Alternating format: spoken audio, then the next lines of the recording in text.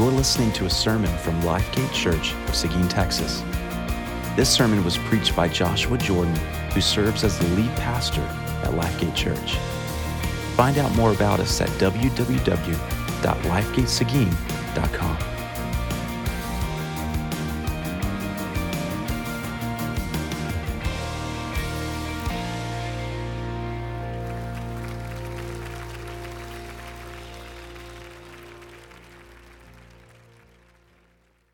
Today, I have the privilege of preaching the third and final message in this series on the mission of the church. If you haven't been here the last few weeks, what we decided to do is, after finishing our time in the letter of Galatians, which we spent months together as a church making our way through that wonderful letter, learning, hearing from God, as that letter just continued to unfold. Between finishing that letter and starting a new book of the Bible, which the plan is on the second Sunday of November, we are going to begin the Gospel according to Luke. I'm excited about that. But we thought in between these two studies of books of the Bible, it would be wise and helpful for us to stop and to focus on our mission as a church. So I want to take just a moment, once again, I've done this the last 2 weeks, I want to do it again today, just to state what is the mission of Lifegate Church. We exist to make and mature disciples of Jesus Christ among our neighbors, among the nations, throughout generations, for the glory of God. That's why we exist. We exist as a church to make and mature disciples of Jesus. And where are we to do that? We're to do it among those around us, our neighbors. We're to do it among the nations. And we're to do it throughout generations for the glory of God. And 2 weeks ago, as we began this series, we reflected on how to reach our neighbors. And we turned to the Gospel of John and the story from John 4 about Jesus' encounter with the woman at the well in Samaria. And in that story, I believe we discovered a helpful strategy that no matter who you are, how old you are, we can all do the things we saw in John 4 in reaching our neighbors. Remember, we saw three things. We can initiate conversations, we can testify about Jesus, and invite people to believe. That's what we saw in that story, that there was intentionality, there was initiating relationships and conversations, telling people about who Jesus is and what He's done, and then inviting people to believe. Last week, we looked at Psalm 87. And in Psalm 87, we discovered the heart of God for the nations. God's heart for the nations was on full display in Psalm 87. And what we saw, that as a church, if we want to be a part of what God's doing among the nations, and we want to fulfill our role as a church among the nations, the best way we can do that is to participate in partnership. There are many things we can't do as a little church, but when we're joined together in partnership, we can be a part of God's global mission. And as I mentioned last week, we have the privilege of partnering with Jacob and Carol Lee of Reaching Africa's Unreached, the work they're doing in Uganda and the South Sudan border. And last week we talked about our denomination, Sovereign Grace, and the many benefits of being a part of a family of churches and partnering together is that we can do global work that no church in our family of churches would be able to do alone. And that's why on November the 6th, we're going to take an offering so that we can just be a part. Not only are we praying for the good work God is doing, but we want to support that work. Well, today, we will turn our attention yet again to the book of Psalms, and we're going to reflect on how do we fulfill our mission throughout generations. Now, my plan going into this week, my plan for this morning is I had weeks ago sat down, mapped out this series. My plan was to preach from Psalm 127 on generational ministry among God's people. But something happened this week as I studied, as I prayed, and I reflected on this theme in the book of Psalms. One of the things I did earlier in the week was to look at the topic of generations throughout the entire book of Psalms. I grabbed my concordance. I looked at all the place generation and generations was used. I had done that the week before when I looked at the nations. I took all the places in the Psalms that spoke of the nations, and I knew this was a theme. Not as big as the nations is a theme in the Psalms, but I knew that the Psalms spoke much of generations. And as I began to look at this theme of generations in the Psalms, I quickly realized that my view of generational ministry was too narrow, and that my burden for doing generational ministry was motivated by the wrong goal. Here I was, eager to preach on generations, had my text, and the Lord said, "Sit down, I have some things to teach you." And I said, "Yes, Lord, say whatever you want to say." And I learned some things I had not seen before. And it had a profound effect on me. Now, before I tell you, what is it that these Psalms that speak of generations, what is it that they tell us about generational ministry? Before I tell you that, or before I show you why my view of generational ministry was too narrow and my burden was motivated by the wrong goal, I want us to look at 7 different Psalms, just a few verses in each one of these Psalms that I looked at this week that God used to impact my view of generational ministry. Let's begin with Psalm 33, verse 11. It's going to be up here on the screen. The counsel of the Lord stands forever, the plans of His heart to all generations. Or how about Psalm 90, verses 1 and 2? Lord, you have been our dwelling place in all generations. Before the mountains were brought forth, or ever you had formed the earth and the world, from everlasting to everlasting, you are God. What about Psalm 100, verse 5? For the Lord is good, and His steadfast love endures forever, and His faithfulness to all generations. Psalm 102, verse 12. But you, O Lord, are enthroned forever.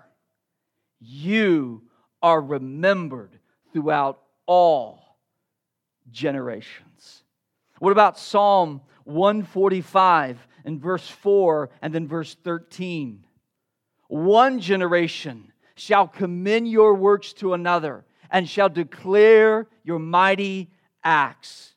Verse 13, your kingdom is an everlasting kingdom, and your dominion endures throughout all generations. Lastly, Psalm 146, verse 10. The Lord will reign forever. Your God, O Zion, to all generations. Praise the Lord. Did you notice the connection? That everything that was spoken of generations was spoken in connection to our view of God. Did you hear that? Did you see that? That as Israel gathered together and they sang and they prayed and they recited these truths about God, their view of God and their view of generations was connected. Can you understand maybe after hearing these Psalms read how my view of generations was too limited? See, I would guess that when you hear the word generations, you probably think of one or two of the two following things. Because this is what I thought of. And this is where my view was too limited. And this is true, but there's a bigger view. Here's probably one of two things you think of when you hear generations. You think of the next generation. You immediately go there. And that's important. As Bob just prayed for the next generation, Psalm 145 verse 4 tells us, one generation shall commend your works to another and shall declare your mighty acts. It's important. We will fail at our mission as a church if we're only so involved right now. We forget that one day none of us are going to be here any longer. And we must transfer the good news of the gospel to the next generation. But notice what our mission statement says. It doesn't say we want to fulfill our mission among our neighbors, nations, and the next generation. It says throughout generations. We're not just considering and worrying about and only concerned with the next generation. Which brings me to the second thing. When we hear generations, we think multi-generational. That's what throughout means. But we're not just focused on the next generation. We care that all generations, once again, as Bob just prayed a minute ago, we're not just praying for the young people. We're praying for every person in every season of life, at every age, that they would understand the gospel and that they would have a love for God. But what I discovered is that when the book of Psalms speak of generations, it's not primarily referring to age groups. Not to say that never happens, but that's not primarily how it's speaking of generations. Instead, it's referring to long periods of time, and in the case of God, endless ages. So when we hear the word generations today, think this. Think of ages in regards to time and not so much age groups. So what does that mean? When we hear the word generations, here's what we should think of: longevity. Not just the next generation, but if we're going to fulfill our mission, we must have longevity. We must be doing something and building something that's going to last a long time. Until Christ returns, we're building something that's going to last. Here's the second thing I saw after reflecting on generations in the book of Psalms. I realized that not only was my view of generations simply limited to the next generation or being multi-generational, which is very important. Praise God, we are multi-generational as a church. We want to keep seeing that. We want to keep seeing more younger families and younger folks coming. But as I look around, we are multi-generational. But there was another thing that I was failing to see. And that was my burden to reach generations was motivated by the wrong goal. Now that immediately raises this question in your mind. Josh, what was your goal? My goal was to reach people for Christ from every generation. Well, isn't that what we should do? How is that not the best goal? Shouldn't we want to reach people for Christ from every generation? What's wrong with that? Well, our primary motivation to fulfill our mission throughout generations should not simply be to reach people, but instead to accurately reflect the glory of God. What does that mean? What do I mean by that? Let's go back again. Listen to Psalm 33, verse 11. The counsel of the Lord stands forever, the plans of His heart to all generations. Notice the talk of generations in this psalm. It isn't based on people, it's based on who? God. Notice what Psalm 33:11 says. God's plans and God's promises do not change. They're everlasting. To fail to be generational is to lie about God. Because He's unchanging. His promises do not change. They do not have an expiration date. Or what about Psalm 100, verse 5 that I read a minute ago? Psalm 100, verse 5 says this, "For the Lord is good. His steadfast love does what? Endures forever, and His faithfulness to all generations." Did you hear that? His nature, His character, His attributes do not change. They are fixed and certain and without end. What about Psalm 102, Psalm 145, and Psalm 146? They share with us, or they show us a theme also here in the Psalms about God. Psalm 102, verse 12, listen to this. "But you, O Lord, are enthroned forever. You are remembered throughout all generations." Psalm 145, verse 13. "Your kingdom is an everlasting kingdom, and your dominion endures throughout all generations." And then Psalm 146:10, "The Lord will reign forever. Your God, O Zion, to all generations." Praise the Lord. Did you hear what all three of those psalms said? That God's rule and that His reign have no end. He has no term limits attached to His role as sovereign ruler of the universe. He can't get voted out of office. There can't be a coup. He can't be assassinated. He doesn't die of old age at 96 like the Queen. He has always been on the throne and will always be on the throne. Can you begin to see now what I began to see earlier in this week? Our mission to reach generations must be focused on longevity and motivated by the glory of God. That's what I began to see. I hadn't seen before. That our mission as a church, if we want to be faithful, we must be focused on longevity and we must be motivated by the glory of God. Now, there are three ways I want to point out this morning. There are probably many other.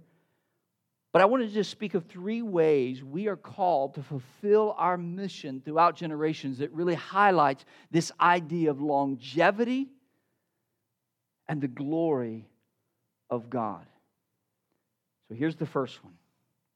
If we're going to fulfill our mission to be long-term, to have that kind of view, and we're motivated not just by reaching people, by rightly representing who God is, here's what we must do. We must be captivated by the glory of God as a church. Did you notice all these Psalms? Why was the church and why were the people of God called to praise Him forever? Because He's worthy of praise forever. That's why we must be generational. It's His glory is so amazing and so everlasting that we as His people, whether it's now or 1,000 years from now when He tarries, we're still singing of His greatness. We're still talking about Him in the same ways because of who He is. We must be captivated by the glory of God. Go back to Psalm 90. I read it a minute ago. Psalm 90, verses 1 through 2. I want to demonstrate what I'm talking about, that we must be, as God's people, captivated by the glory of God. Notice what's happening in this psalm. Psalm 90, verses 1 and 2. The people of God say, "Lord, You've been our dwelling place in all generations. Before the mountains were brought forth, or ever you had formed the earth and the world? From everlasting to everlasting, you are God. The people of God gathered together and proclaimed this about God. And here's what's so striking about verses 1 and 2. Now listen to verses 3 through 6. Notice the contrast between God and man. You return man to dust and say, return, O children of man. For 1,000 years in your sight are but as yesterday when it is past, or as a watch in the night. You sweep them away as with a flood. They are like a dream, like grass that is renewed in the morning. In the morning it flourishes and is renewed. In the evening it fades and withers. The people of God gather together and they say, our God is our dwelling place. He has always been, and He always will be. Why? Because He's from everlasting to everlasting. Who are we? We're not like Him. Do you hear what's being spoken of in this passage? Can I ask you a question? When was the last time you and I reflected on the fact that God is everlasting and that thought brought us comfort? That's probably not an attribute you're spending time reflecting on. I would guess most of the time when we think of God being everlasting, it's at some point in our life. It was probably more when I was a child than it is now. But I've still had this thought many times in my lifetime when I've tried to get my mind around the fact that God is from everlasting to everlasting. Okay, so He never had a beginning and He doesn't have an end? It's more puzzling than comforting to me, but not to the people of God. They reflected on the fact that God was everlasting, and it brought them comfort. You see, one of the many things I love about the book of Psalms is that it is God-centered because the people of God were God-centered. The Psalms don't sound often like so much evangelical culture today. That's why we need to dwell in the Psalms a little bit. Remember what the Psalms are, 150 Psalms that reflect the songs, the sermons, the prayers of God's people for a long period of time in Israel's history. Psalm 90 that I just referred to, it says that it was attributed to Moses. Most likely the first and oldest psalm. The later Psalms of the 150 go all the way to the end of Israel's history, to the return from exile. Generations and generations and generations coming together. And this was their hymn book. So we want to learn, what did God's people, what did they used to sound like? What kind of songs did they used to sing? What kind of prayers did they used to pray? Listen to these psalms. They are God-centered. Listen to the kind of songs they sung. They didn't sing, "You make me feel so amazing. I love you." You're from everlasting to everlasting. You are God. They're rich. They're deep. They're theological. What about their prayers? So many of these psalms could either be sung or they were prayed. Notice the kind of prayers these are. They're not just, "God, would you help me in my day today? Help me get a good grade on my test. Lord, help me fulfill my assignment. I got a project in front of my coworkers today. Would you just help me get through that?" Listen to how they're praying. It's deep. It's rich. It's weighty. See, they're God-centered. Notice the kind of scripture they're reciting. These Psalms became Holy Scripture. And what do they say? Listen to how they talk about God. Notice how the psalmists talk about God. Psalm 115, listen, this is how God's people spoke about God. Psalm 115, verses 1 through 3. Not to us, O Lord, not to us, but to your name give glory, for the sake of your steadfast love and your faithfulness. Why should the nations say, where is their God? Our God is in the heavens. He does all that He pleases. Listen to how it ends. Verse 18.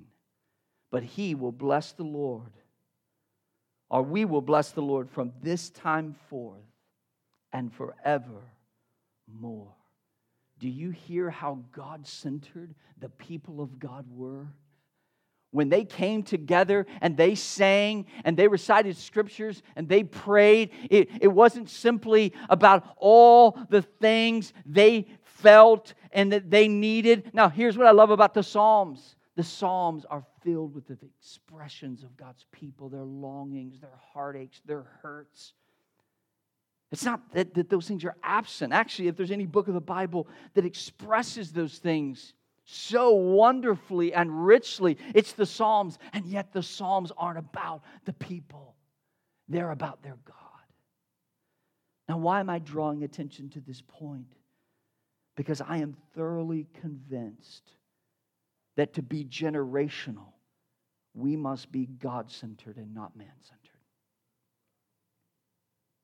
Listen, providing ministries that reach and care for people of all ages doesn't necessarily make you generational if God is not at the center of all you do. You could have a big church with a long history. It's got a massive children's ministry, several junior high and high school pastors, a college ministry, senior adult ministers. They've started a nursing home. They've started an adoption ministry, but they're not preaching about the greatness of God. Are they generational? Are they really doing what the psalmist is saying? What if these people aren't captivated by His glory and they're not compelled to live for His glory?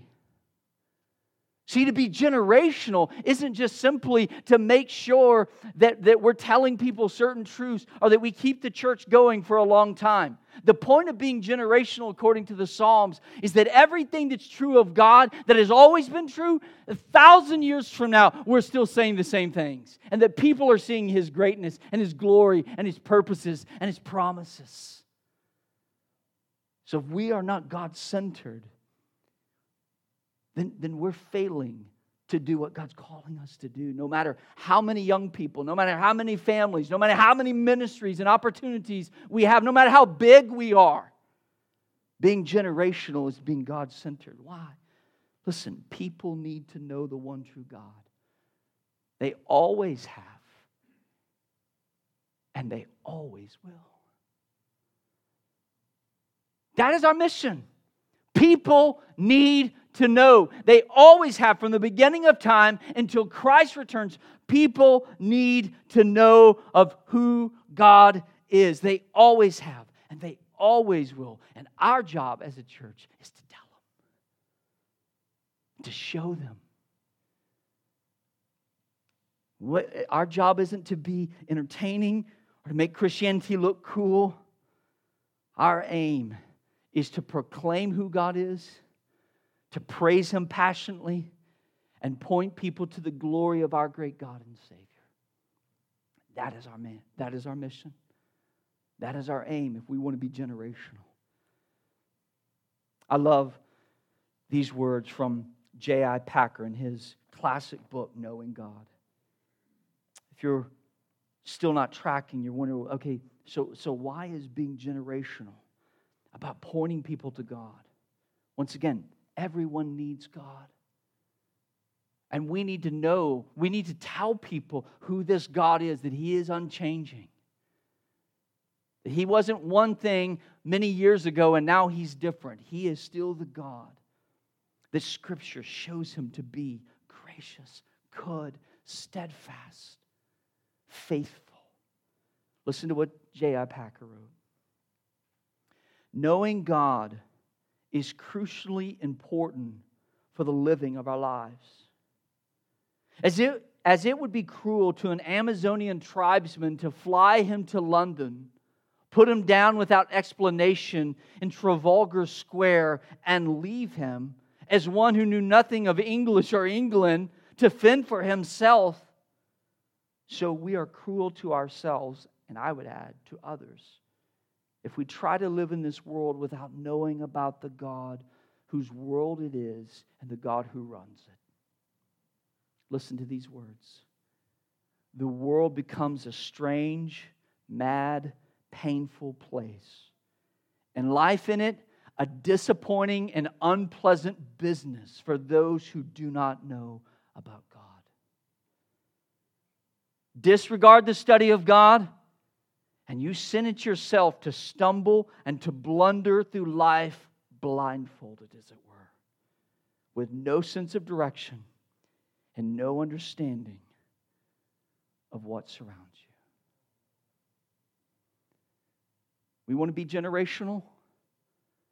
We must tell people, you were made for God. And here's who that God is. And He's unchanging. We must be captivated by the glory of God. Second thing, we must have faith for the future. I'm not going to spend as much time on these last two, but I think this is important for us. We must have faith for the future. I said a moment ago at the beginning of the sermon that my original intent was to preach from Psalm 127. I do want to read Psalm 127 verses 1 and 2. Because I think there is a wonderful truth here in this psalm that is meant to inspire faith for the future. Psalm 127 verses 1 and 2. Unless the Lord builds the house, those who build it labor in vain.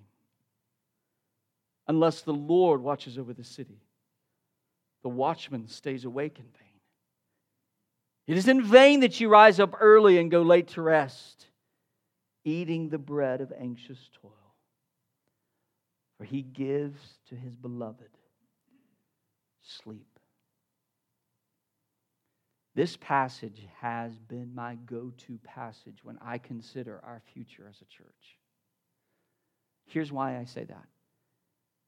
I want you to know that we as your pastors, we have a burden to reach families in Seguin and the surrounding communities.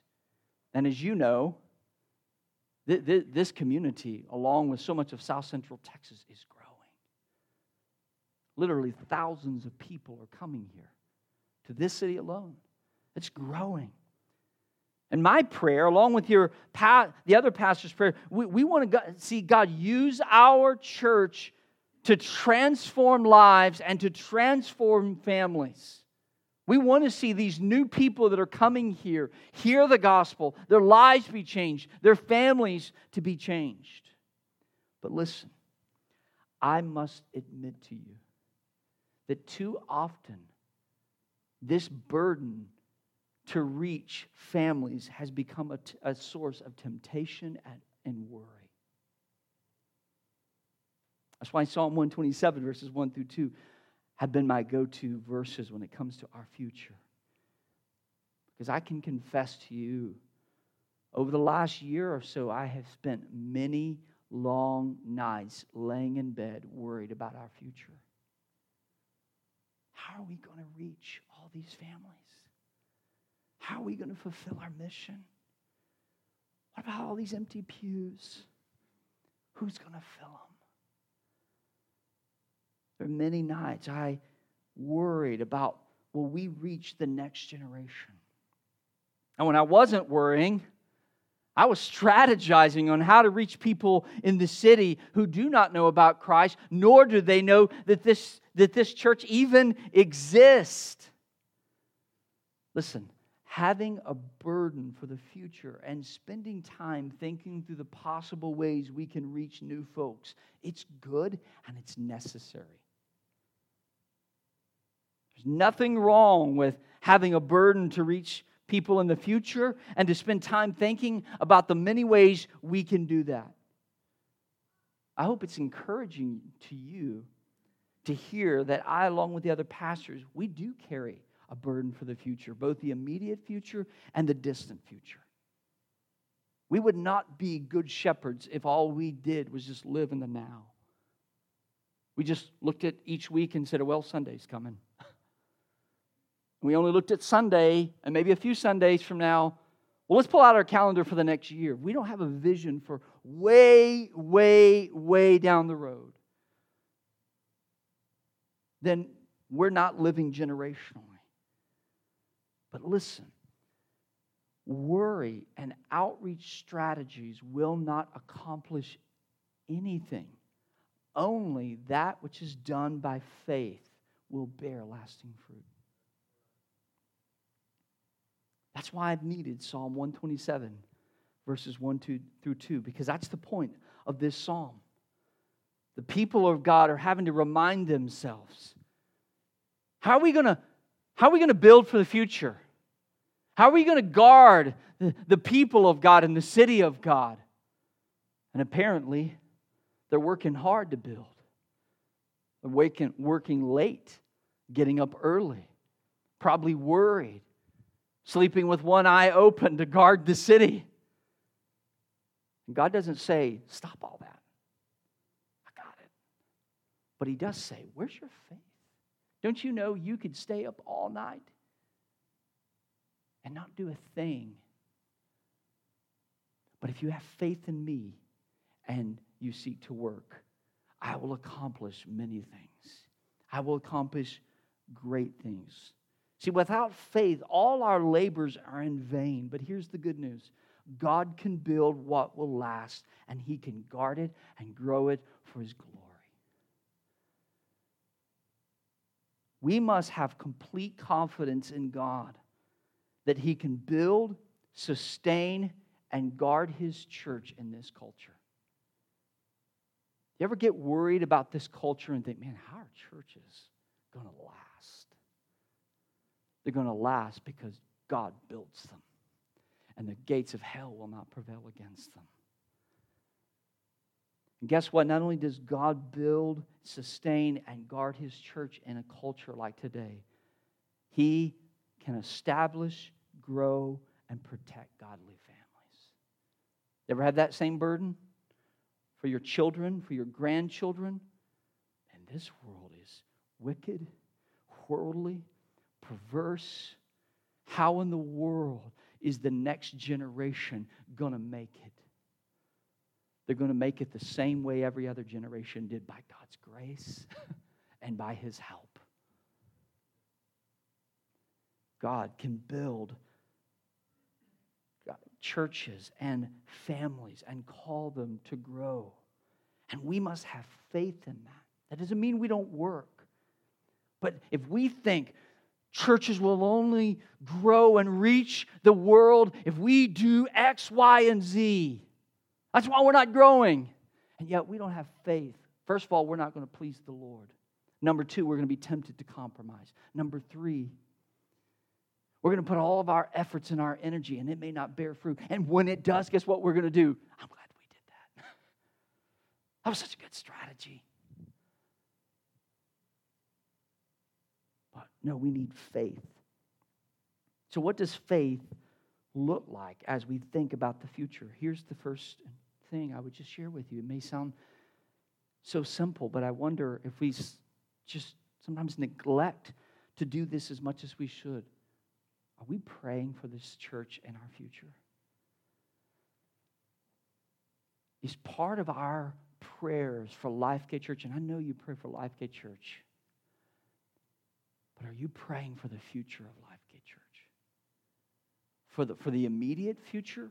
God, families are coming from all over the country to this city. Can we be a part of reaching them? And do you pray for the distant future one day when you're laying in the ground? and Jesus hasn't returned, are you still praying, Lord, if you tarry 100 years from now, when none of us are in here, will Lifegate Church still be a place that's a city on a hill and salt and light? Let's pray that God would use us to reach the next generation. Also, we must proclaim the gospel faithfully in the present. If we care about the future, we must proclaim the gospel faithfully in the present. Mark chapter 4, verses 26 through 29. Jesus shared a parable it's recorded earlier in this chapter about sowing into the ground, seed. And Jesus then goes on later to say this: the kingdom of God is if a man should scatter seed on the ground. Tell me if this is not Psalm 127. What does it look like to work and yet rest in God? The kingdom of God is as if a man scattered seed on the ground. He sleeps and rises night and day, and the seed sprouts and grows, and he knows not how. Do you know the point Jesus was making to his disciples? Just throw the seed, go to sleep, get up, throw the seed. And one day you're going to say, whoa, there's a harvest. And guess who did it? I did. All you have to do is be faithful. Listen, we must be faithful now if we care about the future. We must proclaim the gospel faithfully now if we want to secure a future for our church. Lastly, we must help raise godly families. If time permitted, we could walk through a number of Psalms. Psalm 78, verses 4 through 8. Psalm 127, later on in verses 3 and 5. The very next Psalm, Psalm 128, verses 1 through 4, we do hear about generations in regards to families. And we know that families are important in our church. We as a church must be committed to making and maturing disciples of Jesus by investing in families and not just individuals. So if we're going to carry out and fulfill our mission, we must do more than just seek to reach individuals. We must have families in view. How can we help families? How can we come alongside them and raise up godly families? As a pastoral team, be praying for us. We want to think about ways we can come alongside your family to provide teaching and resources. This book that we're recommending, it's one of our aims to encourage moms and to encourage women. You don't know how much your example matters. You look at some of the great men of God, and you know what they'll all say? Why do you love God? Why have you remained faithful to the end? Because of my mama. Men from a long time ago and men from now. And we want to encourage you with things like that. We want to offer more teaching on marriage. We want to offer seminars, retreats. We want to do more on parenting. There's some resources out there. We just put a book out a few weeks ago on parenting teens that we would say is by far the best book on parenting teens. If you're in that season, we would encourage you to grab one. But we want to encourage families. Because if we're going to reach the next generation, we can't just be thinking about individuals, but we must invest in families and marriages and parenting. Now, as we close out this series, not just this sermon, as we've thought these last few weeks about our mission, about reaching our neighbors, about reaching the nations, and about reaching generations, I thought it would be wise of us and appropriate, it's probably the best word, appropriate for us to close out this 3-week series by turning to God and acknowledging we can't do any of these things. Reach our neighbors, reach the nations, and be faithful throughout the generations without God's help. Listen to these words, and then I want to pray for us as we close out today. Ephesians chapter 3, verses 20 through 21.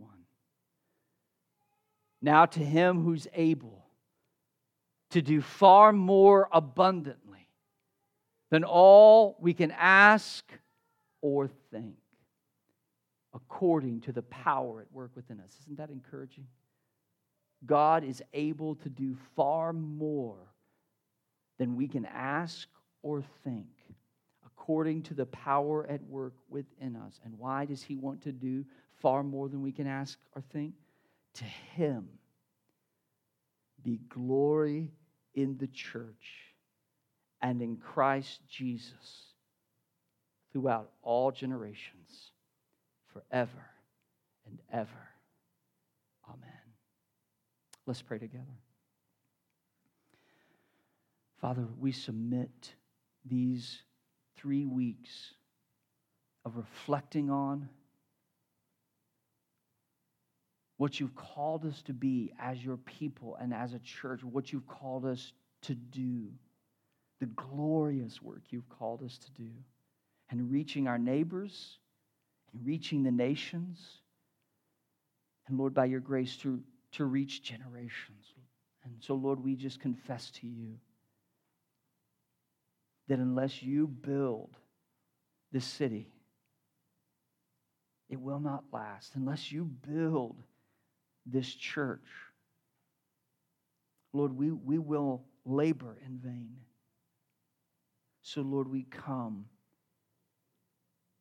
aware of our need and desperate before you, and we ask you to help us in the days ahead to fulfill our mission.